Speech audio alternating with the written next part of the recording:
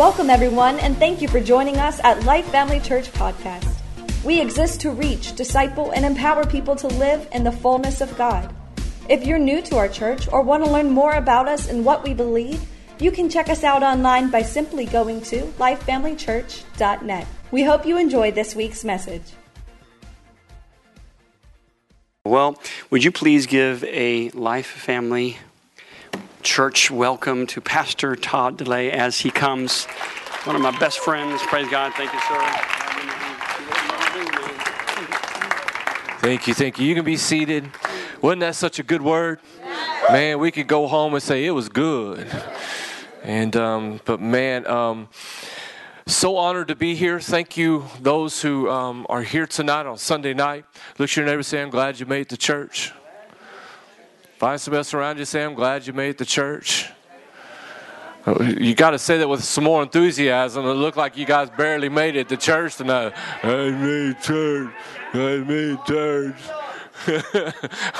Hey, this beats the insane asylum.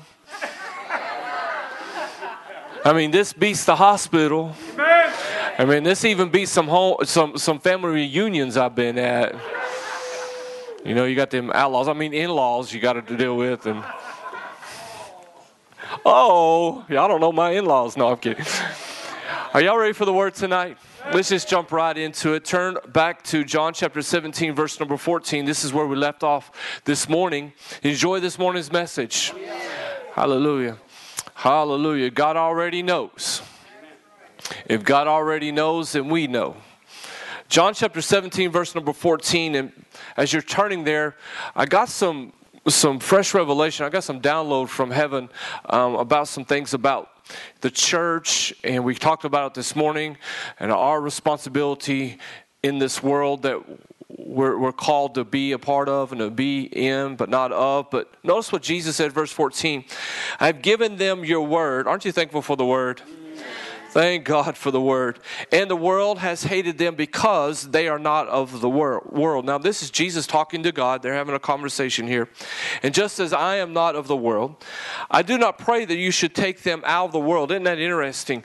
And Jesus was basically saying, God, I want them to be in the world. Okay, I want them to impact the world. I want them to influence the world.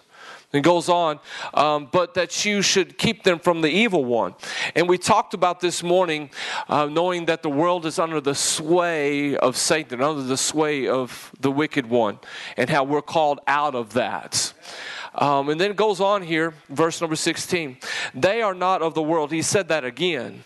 They are not of the world. Look at your neighbor and say, you are not of this world. Come on, how many believe that today? Amen, amen. Just as I am not of the world. Verse 17, sanctify them by your word is truth. Verse 18, as you sent me into the world, I also have sent them into the world. When I was reading this a while back, that verse number 18 jumped out at me. How many's ever read the scripture and that one verse just jumps out at you? And man, it just was like I was in another realm because it was just so powerful to me. And he said, well, read that again, Todd. And I said, I'll read it again. As you sent me into the world, I also have sent them into the world. Well, how do we as believers respond to the world? It's an interesting question. There's a lot of answers to that. But we respond to the world the same way that God sent Jesus to the world. Turn over to John chapter 3. John chapter 3, verse number 16. And I really have gone to the Lord several times about this message. It's one of those kind of messages that you'll be saying a lot of oh me, oh my's to instead of hallelujah glories. It's one of those messages that we need to hear. And, you know, some of those messages you'll hear and it'll be like, oh, that hurts so good. I mean, you know what I mean by that? That hurts so good. I needed to hear that kind of message.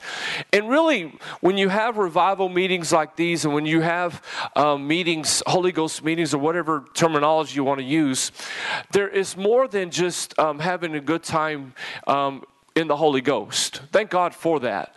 But these meetings, if true impartation is to take place, then there's a growing up that has to take place. And how many here want to grow up? I mean, I don't want to just stay the same and enjoy the presence of God. I love the Holy Ghost. We had a great move of the Holy Ghost this whole week so far. But if it doesn't do me any good in the fact that I've stayed the same spiritually, then I have to really ask, was it a lot of put on? Was it just a lot of rah-rah-ree, kick the devil in the knee kind of thing? Can I be real today? So I want more than that. I want to grow in the things of God. So we're going to talk about that tonight. Notice in John chapter 3, verse number 16, familiar scripture. For God so loved the world that he gave his only begotten Son, that whoever believes in him should not perish but have everlasting life. So, if we're to go back to John chapter 17, and Jesus said, as you sent me into the world, I have sent them into the world. Well, how was Jesus sent to the world? God so loved the world that he gave. God's love for the world sent Jesus. How did Jesus send the church into the world? We must love the world. Now, that doesn't mean that we're going to be like the world, but we're to love the world with the same kind of love that God had in Jesus when he gave Jesus to the world. So there is a power in love whenever we as believers accept Jesus as our personal Savior. That love that God has for the world is already placed inside of us because Jesus came to dwell inside of us by the Holy Spirit. Now, we know scriptures that said that the love of God has been shed abroad in our hearts by the Holy Ghost. Well, that love is not just to feel good in God's presence and for God to embrace us and hug us. And those things are great, but that love is for the world around us. Now, how did God love the world? That's the next question. Well, we find the answer of that in verse 17. Check this out. For God did not send his Son into the world to condemn the world, that the world through him might be saved. So how does God's love work in the world? And how does that love work in us to the world? Well, number one, we must understand God's love does not condemn. All right, hold on for the ride. I'm building something here. God's love does not condemn. Now, we'll go into this, but God's love does convict, but it doesn't condemn. Now, this revelation of God's love is huge. And we must never forget how much God not only loves us, but loves the world around us. And when we get that full revelation of God's love, and God is love, we will experience the fullness of God. Now, turn over to Ephesians chapter number 3. Ephesians chapter 3. The Apostle Paul understood the love of God and how important it was for the church to love the world. And I said it this morning, we as believers shouldn't just have bless me clubs. And there's a true problem whenever we're not seeing churches grow or churches seeing salvations taking place anymore. That's a problem. People should be coming to churches and being saved. Can I get a better amen than that? And me as a pastor, over 2 decades of pastoring and been in the ministry for 3 decades, I ask myself that continually. In a small town, 6,500 people, we need more salvations. Amen. I believe we can take our city, we can take our county, we can take the state, we can take the world. Because it's on the inside of us. The power of God's with us. And how do we do that? Through his love. Now notice what Paul said. He was praying this prayer, verse number 14. For this reason I bow my knees to the Father of our Lord Jesus Christ, from whom the whole family in heaven and earth is named, that he would grant you, according to the riches of his glory, to be strengthened with might through his Spirit in the inner man. There is a purpose for us being strengthened by his Spirit. It goes on, that Christ may dwell in your hearts through faith, that you being what? Rooted and grounded in love. And he goes on, is that you may comprehend with all the saints what is the width and length and depth and height, to know the love of Christ which passes knowledge, that you may be filled with all the fullness of God. So much he said right there. First of all, he said you need to be strengthened with might by the Holy Ghost. You need to have faith in Christ. And then twice he talks about the love of Christ, or the love of God. He talks about how important it is for the church. Somebody say the church. Because he's praying for the church at Ephesus, who was impacting that whole region phenomenally. Tens of thousands of people were coming to church. And he was saying, all right, you need to be strengthened in might by the Holy Ghost. It's important to have Holy Ghost meetings like this. It's important to, as a minister of the gospel, to give room for the Holy Ghost to move in our services. He brings strength and might to the believers when you allow the Spirit of God to move. But also, we must continually be building our faith in Him. But then he talks about being rooted and grounded in love. The foundation upon which we do everything as a church is that love that sent Jesus to this world. It's that love that Jesus sent us out into the world. That's what we build everything on, is the love of God. In fact, you can go do a study with the churches, the pastoral epistles, as well as, the letters to the church. The majority of them, Paul starts out saying, I heard of your faith and your love. I heard about your faith and your love. What better reputation to have in a community than faith and love? When people hear about this church, and when they hear about the churches that you attend, it's not, oh, they have a move of the Holy Ghost. Thank God for that. But really, churches should be known for their faith and their love, and then they'll be known for the Holy Ghost. Because Paul was trying to get across to the church at Ephesus that you need to have the Holy Ghost. You need to be strengthened with might by the Holy Ghost. You need to have faith in Christ, but you must know that you got to be rooted and grounded in love.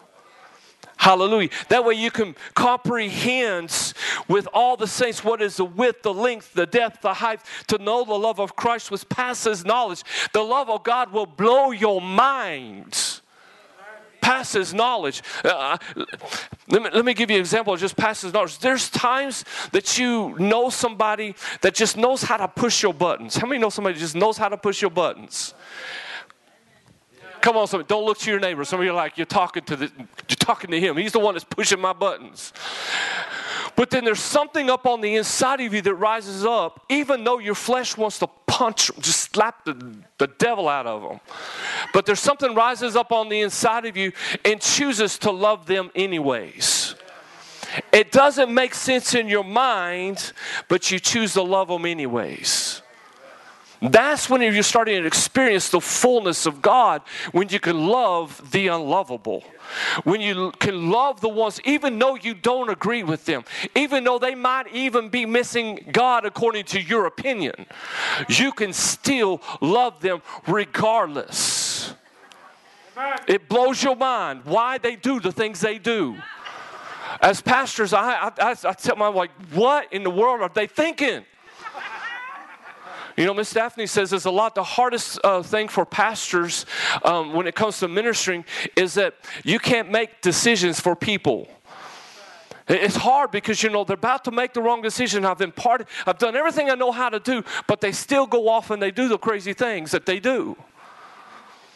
And vice versa, I know that you're sitting out there and as a pastor, you're sitting there, there's crazy things that my pastor's doing. I don't understand why he wants to do those things all the time. But there's something on the inside of you that says, I love him anyways. I didn't mean to look at Dr. Jack right there, but anyways. there's just things that just don't make sense. It's out of your mind why he does what he does. But you love him anyways.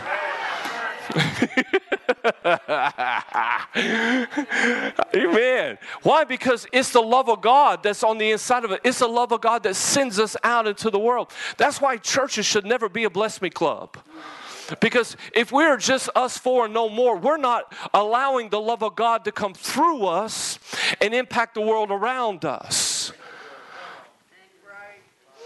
Turn to Ephesians chapter 5. Go over about a chapter there, whatever it is. Love is how we experience the fullness of God.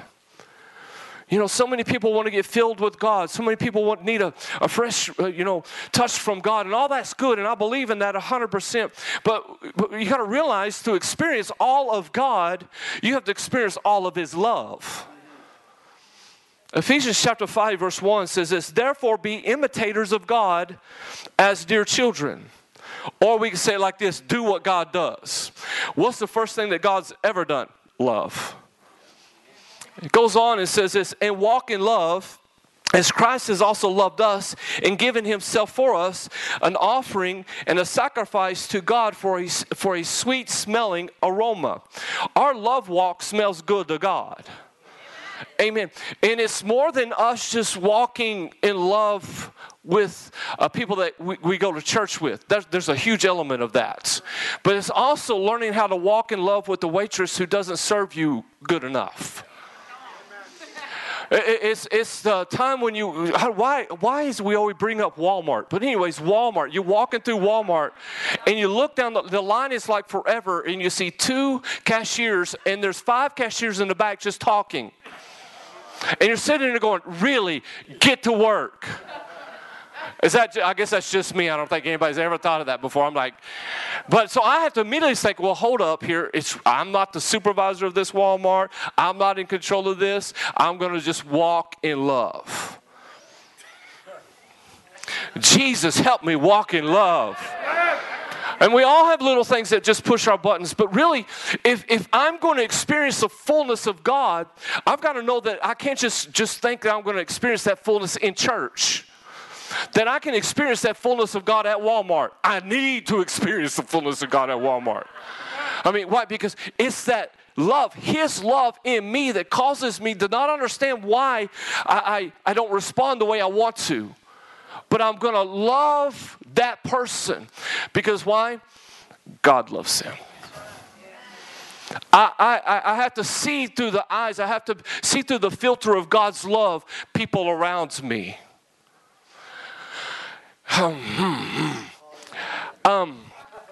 We as a church must not be prejudiced to people that don't have what we have. And just because they look a certain way, act a certain way, we should never stick up our nose around people like that. Let me give you a little testimony. I'm a preacher's kid that sat on the back row with a hangover on Sunday mornings. I was the one that did the drugs, that had the mullet. Praise God, mullet's coming back, y'all. I'm telling y'all, man. I mean, hey, the Holy Ghost is in the mullets. I'm kidding. Yes, He is. Y'all don't even know, but until you get a mullet, then you know. But anyways, and so I'm sitting on the back row, preacher's kid, and I would come in with an earring and all that kind of stuff. That was back in the 80s, and all the church people would just sit there and stare at me. Yeah, that's that preacher's kid. You know, we're praying for him. And I felt that prejudice. I mean, prejudice is not a skin thing. It's much more than that. Much more than that. It's a lack of love. Period. So I'm sitting on the back row and I'm getting judgmental things all the time. And I'm supposed to be going to church to receive the love of God, but I'm getting condemnation. I was being judged by the clothes that I wore and all the kinds of things. But thank God that I went to church for God and not because the people were there. I finally had to realize that whenever I was like 20 years old, 19 years old, get my life right, sitting on the back row, I really don't give a flip who's going to be at church. I'm coming because I need God. I need Jesus. Come on, somebody. And I needed His love. And even though the church that I was going to at that time could have a judgmental thing about them and all that, I needed Him. I was that desperate. And then, God started cleaning me up and just started, loving on God and started serving in the church. And then one day I was ushering. One day I was ushering. I look across the room and I see a blonde babe sitting across the room.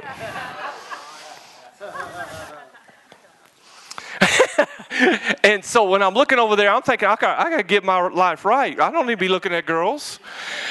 And but I was just like, she's good looking. But I'm like, I passed the bucket. Don't be, I had to focus on my love for God. The next thing you know, that beautiful blonde becomes my wife. And thank God for that, because I stayed focused on the love of God, and God sent the right person to me. Hallelujah. That's a short story of the whole thing, because I could tell you about a golf match that we had, our first date and all that kind of stuff, but this is not going to be a marriage conference. But it was one of those times that God supernaturally intervened. Why? Because I just fell in love with God. I didn't want the church thing, didn't want the hypocrisy, didn't want any of that kind of stuff. I wanted God. And I let her win. No, actually not that time. I won that time. Turn back over to John chapter 3, verse number 6. Let's move right along. John chapter 3, verse number 16. So God so loved the world that he gave his only begotten Son, that whoever believes in him should not perish but have everlasting life. Notice this. For God did not send his Son into the world to condemn the world, but that the world through him might be saved. The Passion Translation of verse 17 says this: God did not send his Son into the world to judge and condemn the world, but to be its Savior and rescue it. Love, God's love, does not bring condemnation. Let me build this a little bit here. This word condemnation means to punish. This word condemnation, it means to judge. It actually means this: to pronounce an opinion concerning right or wrong. We as believers have to be so careful because of the influence of the world that we don't step into condemnation, have an opinion about how somebody's doing something, whether we think it's right or wrong. Because if we start thinking they're right or I'm right, they're wrong, and really actually only God knows if they're right or wrong, and I'm actually tipping over into that world's way of love, and I begin to actually tell them my opinion about a certain situation, how they should react, how they respond. Is it a judgmental kind of love? Or is it something that the Lord by the Holy Ghost is telling me to encourage them not to do? All of us at one time or another have been very guilty of this. Because we love people. We love people that are in our lives. We love them so much so that we have to be so careful that we don't step into a judgmental, condemnation way of trying to help them. Well, in all actuality, it's God's love on the inside of us that should bring conviction, not condemnation. Now, we're going to talk about the difference between the two. I'm going to show you scripturally. We as believers, because there is that sway of the wicked one in the body of Christ. I've seen it myself. I've actually done this myself, to where this love that I have for people so much, and I don't want them to make a mistake. I don't want them to miss it, that I actually pass a judgment on them, because after they make the decision to do something that I didn't feel that they should do, I start judging them for that. And I've had to really check my heart on it, especially as a pastor, because I pour my heart out into what I do. I love doing what I do. And if I'm not careful, when somebody leaves the church, I'm going to have to stop myself and not pass judgment on them, because the reason why they left the church is not scriptural, it's not right. No. Hold up. Because if it's the love of God and it's the truth of God's word, it'll convict them and they'll stay or they'll continue to go. It's up to them. I just release it. I'm going to show you some examples of this. Are you still with me tonight? Hey, we're still going to pray. We're still going to pray for lay hands on people. We're still going to have a move of the Holy Ghost, so don't worry. We just got to get into the word here a little bit. I mean, it is a what? Okay, good. As long as we got that down. All right, good. Romans chapter 8, verse number 1. We know this. You can turn there if you like. I'm just going to quote it here. Therefore, there is now no condemnation to those who are in Christ Jesus, who do not walk according to the flesh, but according to the Spirit. So this tells me that if I am in a condemning love, I'm in the flesh. if I'm out of the love of God who doesn't condemn the world, doesn't condemn people, but if I am in the love of God and it brings conviction, then true healing will take place. But if I'm in this judgmental way of judging others and judging the way they think and all this kind of stuff, then I'm actually walking according to the flesh. I'm out of God's will. Even though I still love them, even though I want the best for them, I'm really still out of God's will because it's in the flesh. And we know the flesh and the spirit are contrary to each other. They fight each other. So I don't want to be in the flesh. And if I'm wrong, I'll admit I'm wrong. I miss God because I want to keep my relationship with God intact.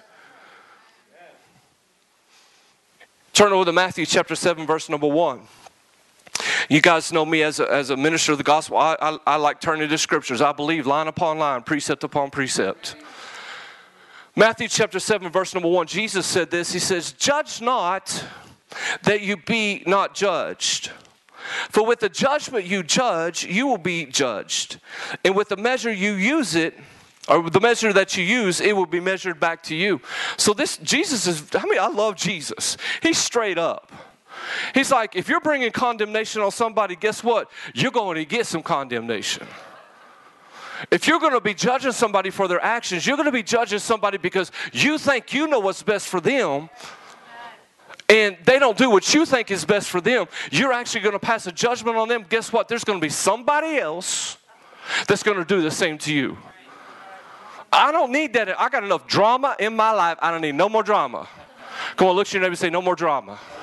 I got enough enemies. I don't need no more enemies. Well, so in a small town over the years, they've been wanting me to referee basketball games and stuff. And I'm like, I got enough enemies. Don't want to referee. No way. I'll coach when my kids were little, I'll coach that. And I'll do my best not to make people mad, but I'm going to coach them. And they're going to win. We ain't going to just play just because we're going to have fun. No, we're going to win. And if you get a trophy, it's because you earned that trophy.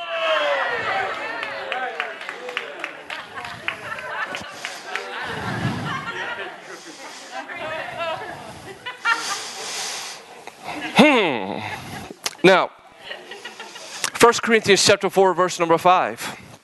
Therefore, judge nothing before the time. This is so good. Until the Lord comes, who both bring to light the hidden things of darkness and reveal the counsels of the hearts. Then each one's praise will come from God. Now, when it comes to relationships and it comes to the love of God, I am not the one to judge their actions. I'm not the one to say they're supposed to do this or not do this. That's God's responsibility. But if I see that they're doing something wrong that is even unscriptural, my responsibility, obviously, number one, is to confront that. If there's aught against your brother, go talk to them. But you do it in a God kind of loving way. Because you ultimately want that restoration to take place. So when I go and I make confrontation with people, I never point faults out immediately. I go in a way that, hey, I noticed some things. I've been praying for you about some things, and I have some questions. And, this decision that you made, why did you make that decision? I'm just curious. I'm here for you. I want to understand. And then they'll say, well, this and this and this. And I'm like, man, I don't know. I've just been praying for you, and this is kind of what the Lord has told me to tell you. That kind of decision you shouldn't have made. But I could be wrong. I'm not perfect. I could be wrong. What do you think about that? And then it'll be like, you know what? You're right, Pastor. You're right. You know what? I shouldn't have made that decision. But I've made the mistake because I love confrontation. I love it. I'm like, is there a pink elephant in the room? Let's take the baby out. But I've learned over the years, if there's a pink elephant in the room and I want to get it out, that elephant is big and will destroy the whole room as it's coming out. So there has to be a timing to it. And God's love teaches you how to have the right timing to approach a pink elephant in the room. Because my personality is, if that thing's in the room, we're going to talk about it. But then hold up, there's many times that I have to spend the next 3 months cleaning up the room that I pulled the elephant out of. And it was a way, I shouldn't have done it like that. And honestly, I've made mistakes and people have left the church because I did that. And I've learned through pain not to do that. So I come at it a different way. So depending on how they receive that confrontation, it's depending on where the healing is going to come from. But if they don't receive it, then I pray this scripture, God, you bring light. You bring light. And whatever they decide to do, I'm going to be there for them. If they decide to go to another church 5 minutes from my church, praise God for them. I let it go. I want to sing that song. Let it go. Let it go. And that's a daily thing because we live in a small town. Have I ever told you guys my butter story? Okay, good. I'm going to tell you a butter story. Here's my butter story. So this was years ago, and there was a couple in our church that just didn't like what I was doing. Like that never happens. And just didn't like what I was doing. And didn't agree with it. And it was money things and all kinds of different things. And so we confronted it. Went and talked to them about it in a very loving way and tried to work things out. And nothing just seemed to be worked out. They had already made up their mind that God told them to leave the church.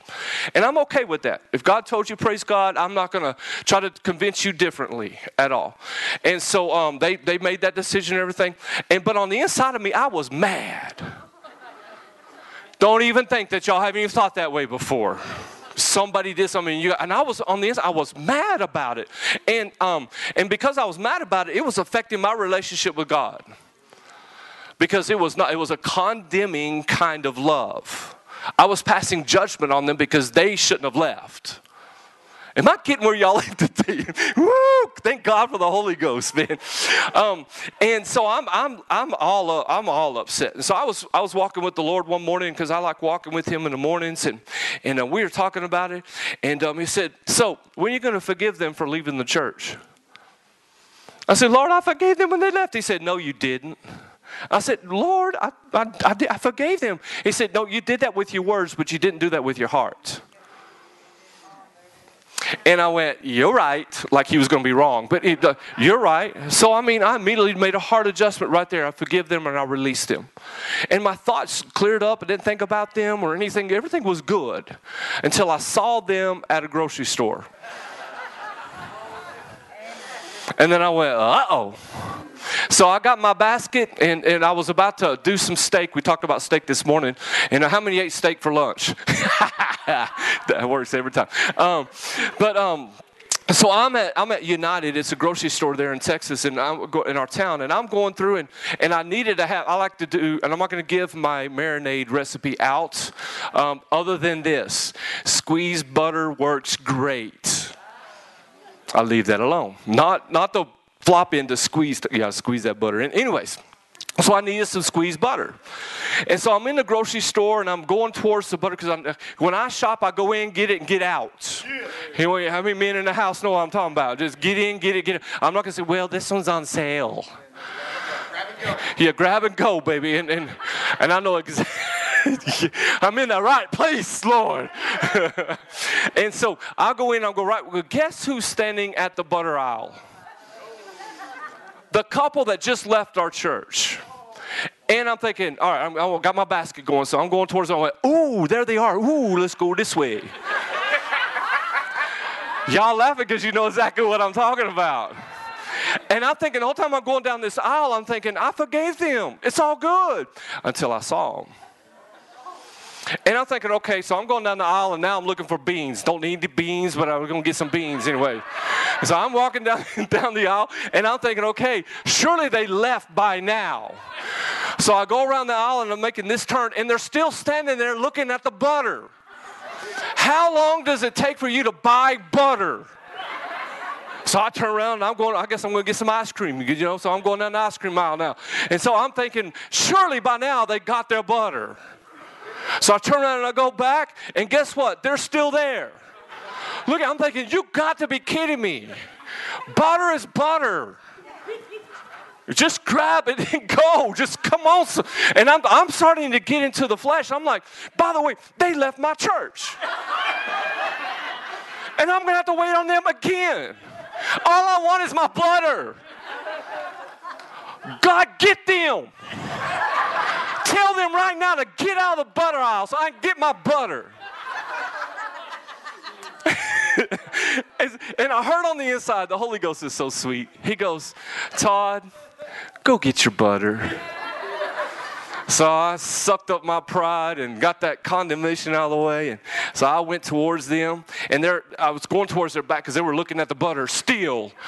Looking at the. So I'm walking up to them, and I kind of went over there to grab the squeezed butter. And they turned around and looked at me. And I smiled, hey, how you guys doing? Like legitimately, in a loving way. Legitimate. I mean, like, I really, truly, because I got my heart right when I was walking over there. And I said, man, how you guys doing? And they turned around and went, hi. Oh, hi. Just like that. I'm serious, man. And I'm like, well, I'm cooking steaks because I wanted to avoid confrontation because we'd already have it, and I didn't want to have it right in the middle, united over butter.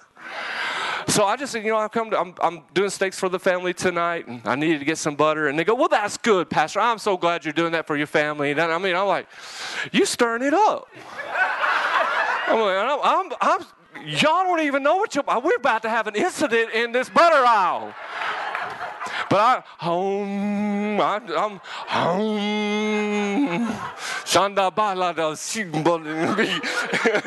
just came to get my butter. So I went over there and I got the butter. I said, well, praise God. I'm going to go hang out with the family. I love you guys. Man, if y'all need, and I was serious about it. If y'all ever need anything, I'm here for you. And they're like, yeah, okay. And so I just left it at that. I got into my truck with my butter. And I was sitting there about to go home. And I said, all right, that was awkward, Lord. And he said, you needed to do that because you need to get your heart right. And what I learned through that situation, there was a time that I wouldn't allow the love of God to come on me that passes understanding. But because I went to get my butter, I learned how to walk in love with somebody that I really didn't want to walk in love with. That's the difference between condemnation, judging, and a love of God that brings no condemnation. I had every right in my mind to judge them because they were wrong. And I could have avoided them and went to another store. But I chose to face it and walk in love. Let me give you an example of this. Turn over to Luke chapter 15, verse 11. Y'all still with me tonight? Thank God for the Holy Ghost. Whew. How does God love? If he doesn't love with condemnation, well, how does he love? Perfect example of this is the prodigal son. Luke chapter 15, verse 11. We're familiar, but let's read this. And I'm reading from the New Living Translation. The Bible says this, to illustrate the point further, Jesus told them a story. A man had two sons. The younger son told his father, I want my share of your estate now before you die. So his father agreed to divide his wealth between his sons. Now notice that in verse 12, we're going to get back to that. A few days later, this younger son packed up all his belongings and moved to a distant land. And there he wasted all his money in wild living. And about that time, his money ran out. A great famine swept over the land, and he began to starve. He persuaded a local farmer to hire him, and the man set him into his fields to feed the pigs. The young man became so hungry that he even the pods he was feeding the pigs looked good to him, but no one gave him anything. When he finally came to his senses, he said to himself, at home even the hired servants have food enough to spare, and here I am dying of hunger. I will go to my father and say, Father, I have sinned against both heaven and you, and I'm no longer worthy of being called your son. Please take me on as your hired servant. Verse 20. So he returned home to his father, and while he was still a long ways off, his father saw him coming. Filled with love and compassion, he ran to his son, embraced him, and kissed him. His son said to him, Father, I have sinned against both heaven and you, and I'm no longer worthy to be called your son. But his father said to his servants, quick, bring the finest robe to the house and put it on him. Give a ring for his finger and sandals for his feet. And kill the calf Get steak. See, it's scriptural to eat steak. Kill the calf, and we will have fattening. Absolutely. But anyways, this is New Living Translation. And we must celebrate a feast, for this son of mine was dead and now has returned to life. He was lost, but now is found. So the party began. Well, Jesus, he's giving this example. He's telling this story, and he's basically telling the story how God loves. We're familiar with this story, but I want to take a different angle at it. And I want to take it from the Father's point of view. And many of us have even heard this point of view, but the Holy Ghost showed me some things about condemnation and conviction, about the love of God. Now, notice something here. The son came to him and said, I want basically this inheritance. Notice, even though the father probably disagreed with that, he still gave it to him. He still gave it to him. In fact, the father agreed to divide the wealth between his sons. You must understand that the father didn't try to convince his son to stay, even though he knew he was wrong. It's so important that we walk that line to when we know somebody's wrong. There's times that you got by the Holy Ghost, they're just going to have to learn a lesson. Instead of trying to convince them to do something that you feel is right for them, there is a time that you just got to release them and let them go. Can I get a better amen than that? And it got awfully quiet. You just got to let them go. The father had every reason to say, no, I'm not going to give you the money. You're not old enough. You're not going to make the right decisions. You just need to stay. But he didn't. He said, all right, here you go, and just let him go. Now, again, in context here, this is how God loves. There's things, and I can give examples in my own life. There are things in my life that I convinced God to let me have, and it wasn't God. And I paid dearly for it. But God, in his love, he's like, well, obviously, I've tried to tell you, don't do this, but guess what? You're going to have to learn. How many's ever had kids that are like that?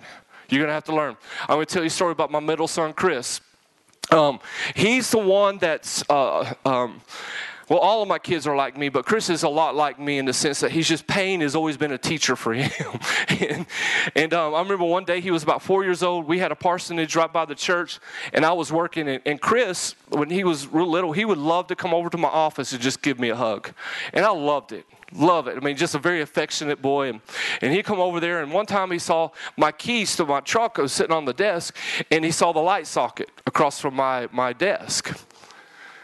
Yeah, oh, it's right. And I saw it in his eyes. He got those keys, and he's playing with the keys, and he saw the socket and goes, I wonder what would happen if I stuck the key into the socket. And I saw him thinking that. Come on, how many dads here have seen your son think like, or moms are like, I already know what you're about to do, don't do it. And I told him that. I said, son, don't do that. And he kind of put the keys back on it, and so he played somewhere else. And then a couple minutes later, if less than that, he grabbed the keys and he looked at the socket and I said, son, you don't need to do that. And he's just like, he put it down. Third time he went over there, and I'm like, son, don't do it. And he didn't put the keys down. So I just kept on kind of working, but I was eyeing him. And I watched him go over to the socket. And you might think I'm a bad dad, but he learned a lesson. He went over, I'm old school. But anyways, he went over there, and I saw him stick that key into the socket. And bam! Smoke, and it was just bam. And it shocked him, so he just stood back and just went. And then turned around, looked at me and went, ooh. And I remember going, son, I love you, but I told you don't do that. Let me remember Paul Harvey, the rest of the story. The rest of the story is this. So Miss Daphne comes in because she hears Chris crying. And I'm consoling Chris. And Daphne goes, why is he crying? I said, well, babe, he stuck keys in the socket over there. Well, why'd you let him do that? And so as she's doing that, why'd you let him do it? She goes over there to get the keys out of the socket. Yes. It was a glorious day for me. Because I didn't stop her. I just said, go ahead. That's why she got shot. Whoa, bam. I said, that's why. Smoke's coming out. No, you got. I'm preaching right now. I was just going to say, I was holding him, too. I picked him up to hug him, so he got shocked twice. Yes. Yeah. But they learned a lesson. They learned a lesson. There's times you can tell somebody over and over again, but you got to, You got to learn a lesson. It's hard, but it's a God kind of love to let them learn a lesson. Now the world's like, no, you got to protect them. You got to keep them from doing that. No, in God's way of doing things, God's like, I'm going to help you, but there comes a point to where it's all on you. But the thing that I learned with my son, I was right there when it happened. I was not going to let him get like crazy hurt or anything, but he was going to get a touch of electricity to teach him a lesson. I mean, it was a shocking situation for him, but I was right there, and I did not plan on my wife getting shocked either. I enjoyed it, but I didn't plan on it. I slept on the couch for a couple days after that.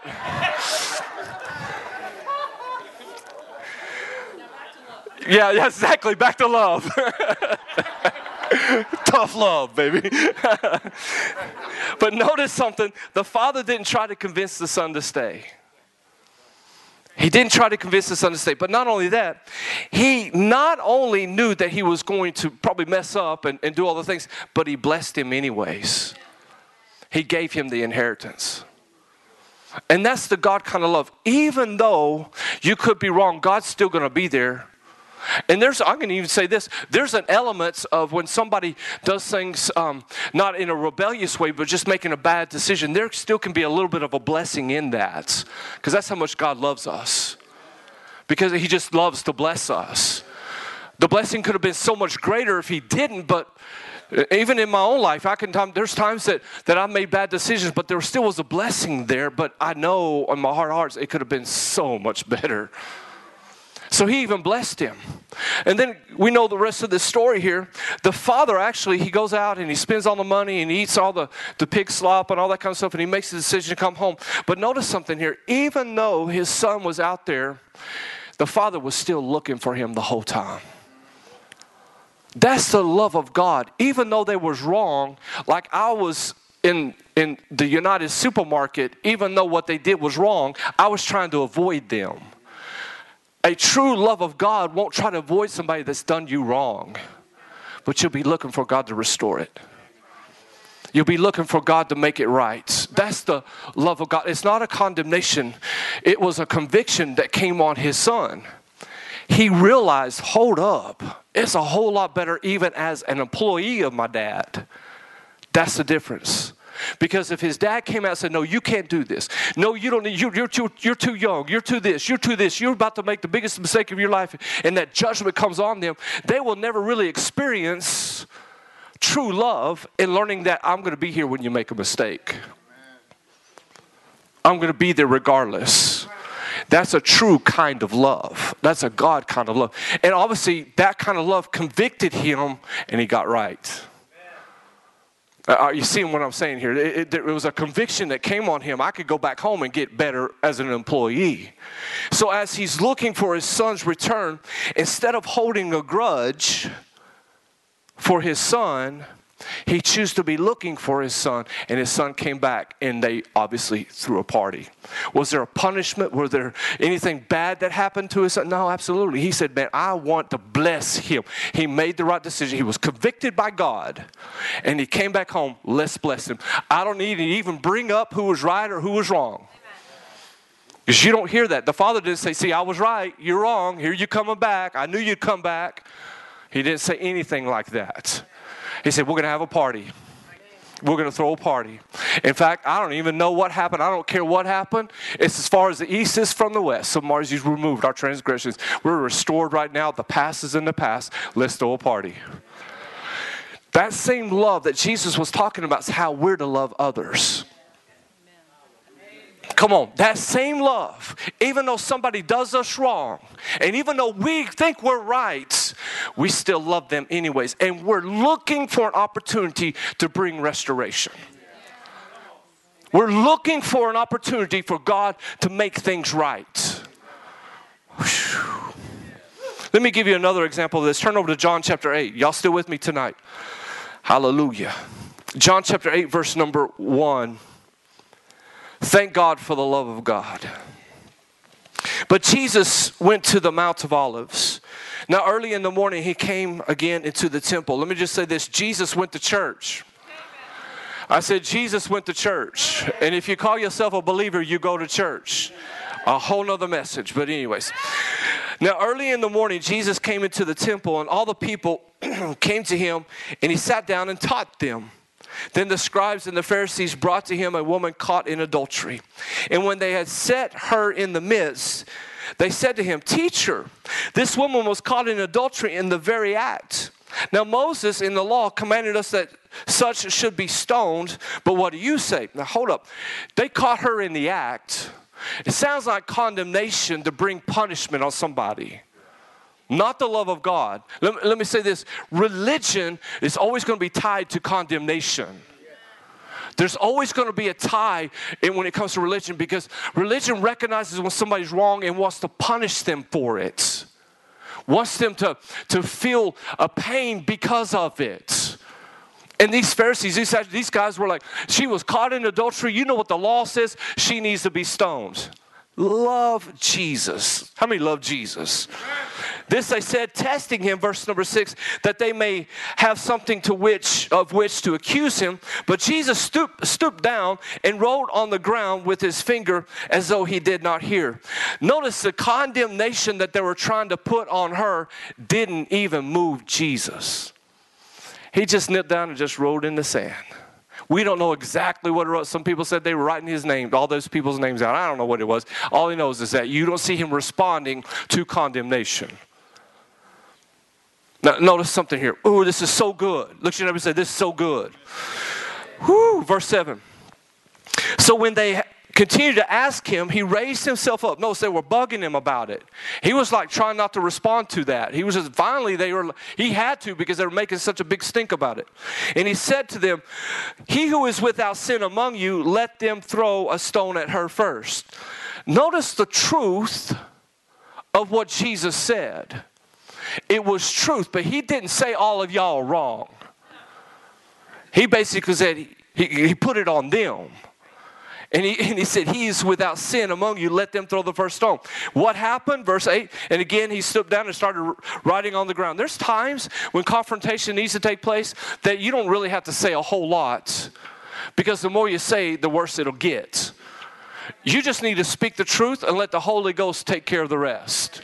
And that's what happened. Notice this, verse number 9. And those who heard it, being convicted, somebody say convicted, being convicted by their conscience, went out one by one, beginning with the oldest, even to the last. And Jesus was left alone with the woman standing in the midst. So what convicted them? It wasn't condemnation. Jesus saying, y'all missed it. Y'all know the law. Y'all should love this woman, even if she's messing up. He didn't say anything like that. He said, you without sin, throw the first stone. And then conviction of the Holy Ghost came on them. Whoa, hold up. He's right.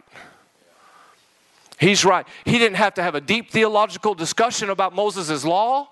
Didn't have to go through all the discussions about who's right or who's wrong, interpretation of the Bible, but it don't matter. Now check this out.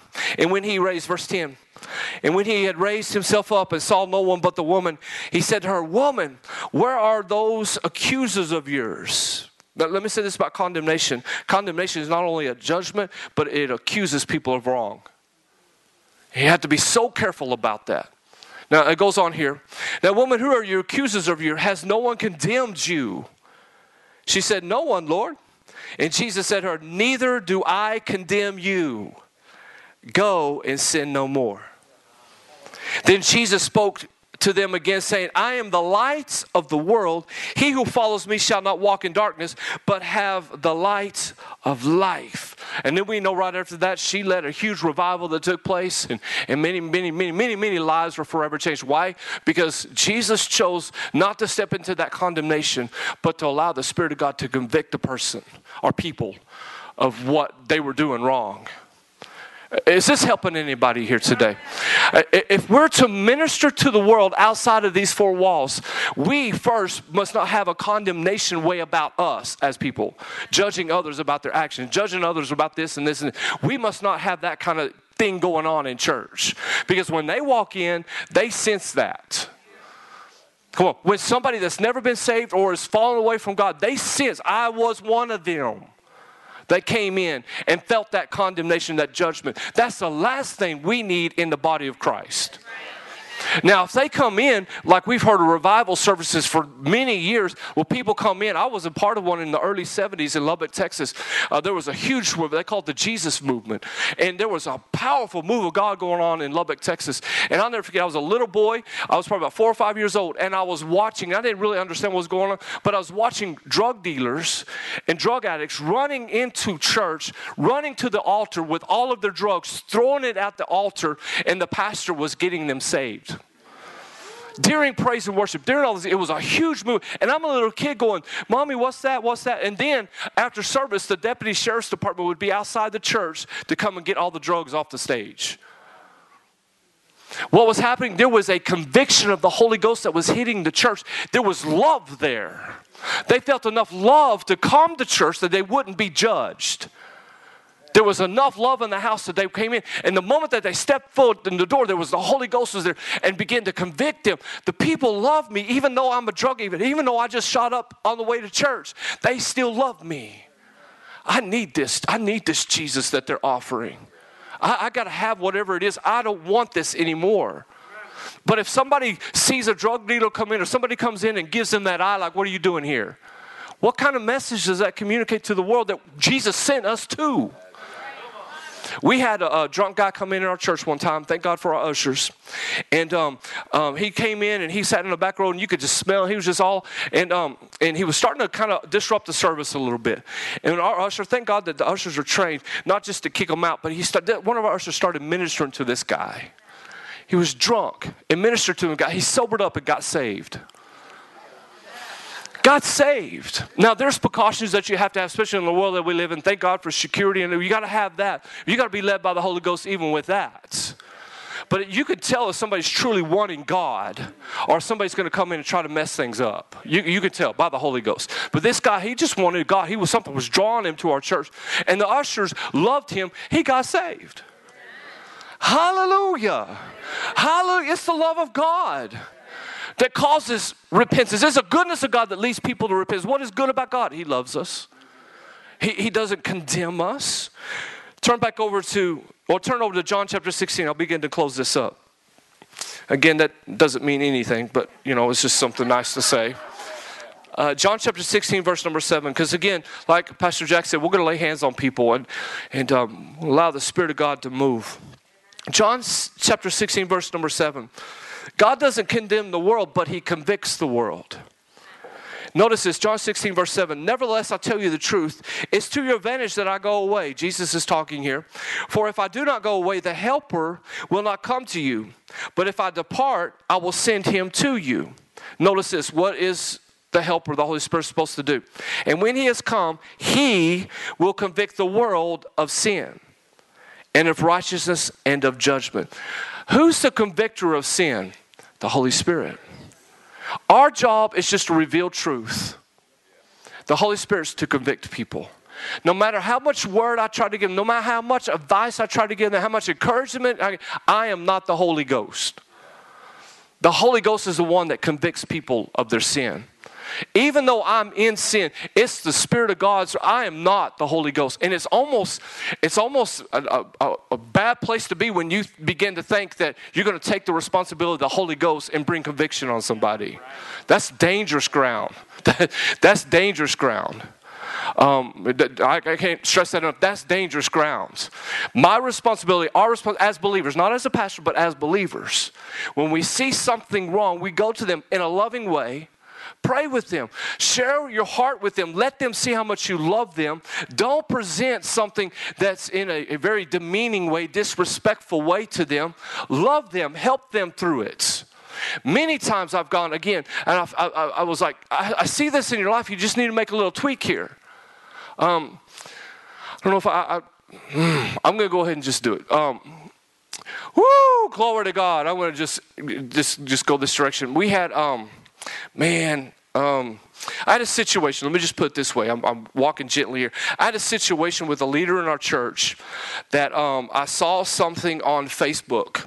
He took a little vacation, and I saw something on Facebook, and he was holding an alcoholic beverage in this picture. And he's a leader in our church.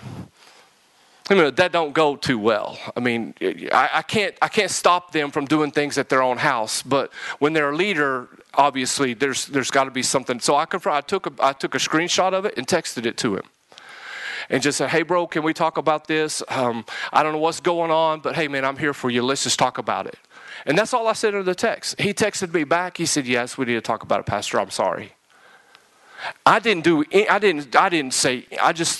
I saw it, and I just said, "Hey, we need to talk about this." And obviously, there's got to be the repentance of that and all that kind of stuff. And let me just say this about the whole alcohol thing, and just be real brief. Anything that brings you comfort other than God is wrong. There's all this kind of stuff about it's okay to drink and all that kind of stuff and all that. Whoopie-doo. I don't care what you think about that. But if it makes you feel more comfortable than God, that's a problem. That's a problem. Amen. And you're talking about somebody that was an alcoholic, drugs, and all that kind of stuff. I guarantee you, if anything else, and it don't have to be alcohol, it could be food. You could use food as a comfort thing, and that could become an idol. Can I preach real good right now? Because I'm not just pointing a finger at people that drink and things. It could be people that just go and eat at the buffet too much. Shanda, we got to lay hands on people right now. So I'm not trying to be. I'm just saying it. Just saying it. It can be a problem, especially when you're leadership. And this is the reason why. If you're a leader and you're caught drinking in a bar or something like that, there might be somebody that you're influencing that have come. And I was one of those that are coming out of alcoholism and stuff. And if I see a leader or a mentor in my life that's drinking, then it's okay to drink. Next thing you know, I'm addicted to it again. I have just now become their stumbling block, and that's a problem. Then I'm held in judgment for being a stumbling block for somebody. And I didn't even know they were in the same restaurant I was at or anything. And I'm held for that. I'm held accountable for that. And I don't even go there. Amen. Amen. Amen. Go ahead and say, "I love you, Pastor." Just throw the Coors Light out when you get home. I don't even know what everybody drinks anymore, but it don't matter. I mean, it's been so long since I've drank. I don't even know. Whatever it is, Bush Light or whatever it is. I mean...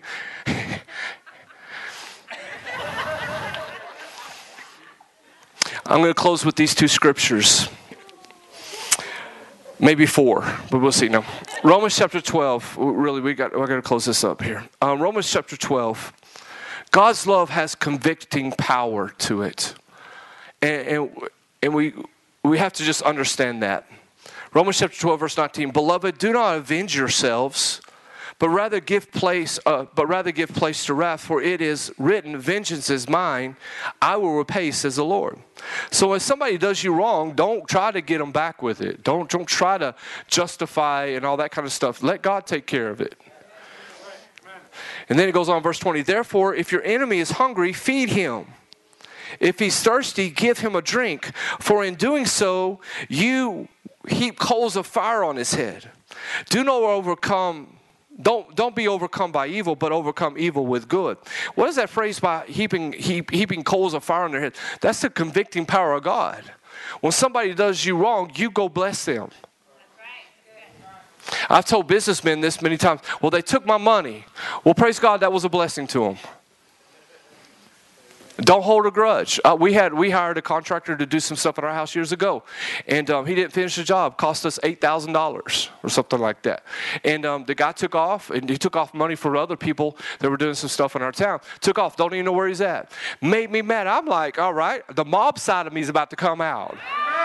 And I'm not even around the mob. I'm just like, anyways. And it started. I was like, no. The Lord got onto me about it because I was starting to get mad. He took my money. And I had to pay the bank back for that because it was a loan kind of situation. And we finally got all that paid off. But I started to get mad. And the Lord said this, if somebody steals your coat, you give them another one. He said, if he was bad enough for him to steal $8,000, let it go. And you know what? God blessed us when we sold that house. When we sold that house, we made $100,000 profit on that house. Amen. So $8,000, $100,000, I'm all right with it. Be blessed. Be blessed. Be blessed. Be blessed. 1 Peter chapter 3, verse number 8. And seriously, I'll close with this one and we'll pray. Passion Translation says this, Ephesians 3, verse 8. Now this is the goal, to live in harmony with one another and demonstrate affectionate love, sympathy, and kindness towards other believers. Let humility describe who you are as you dearly love one another. Never, somebody say never. Never retaliate when somebody treats you wrongly, nor insult those who insult you, but instead respond by speaking a blessing over them, because a blessing is what God promised to give you.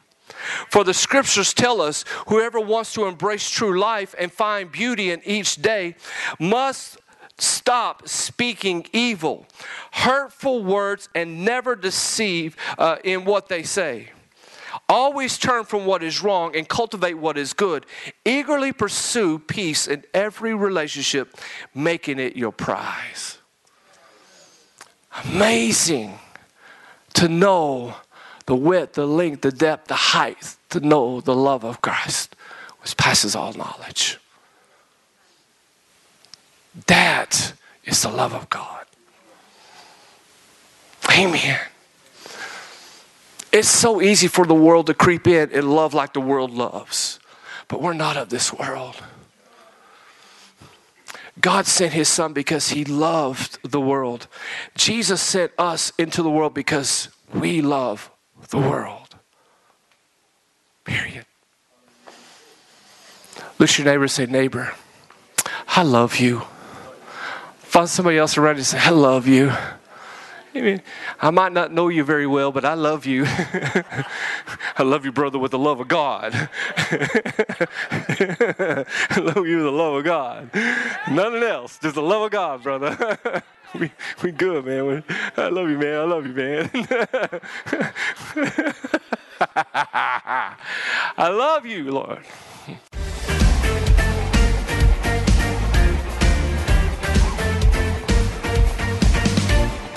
Welcome, everyone, and thank you for joining us at Life Family Church Podcast. We exist to reach, disciple, and empower people to live in the fullness of God. If you're new to our church or want to learn more about us and what we believe, you can check us out online by simply going to lifefamilychurch.net. We hope you enjoyed this week's message.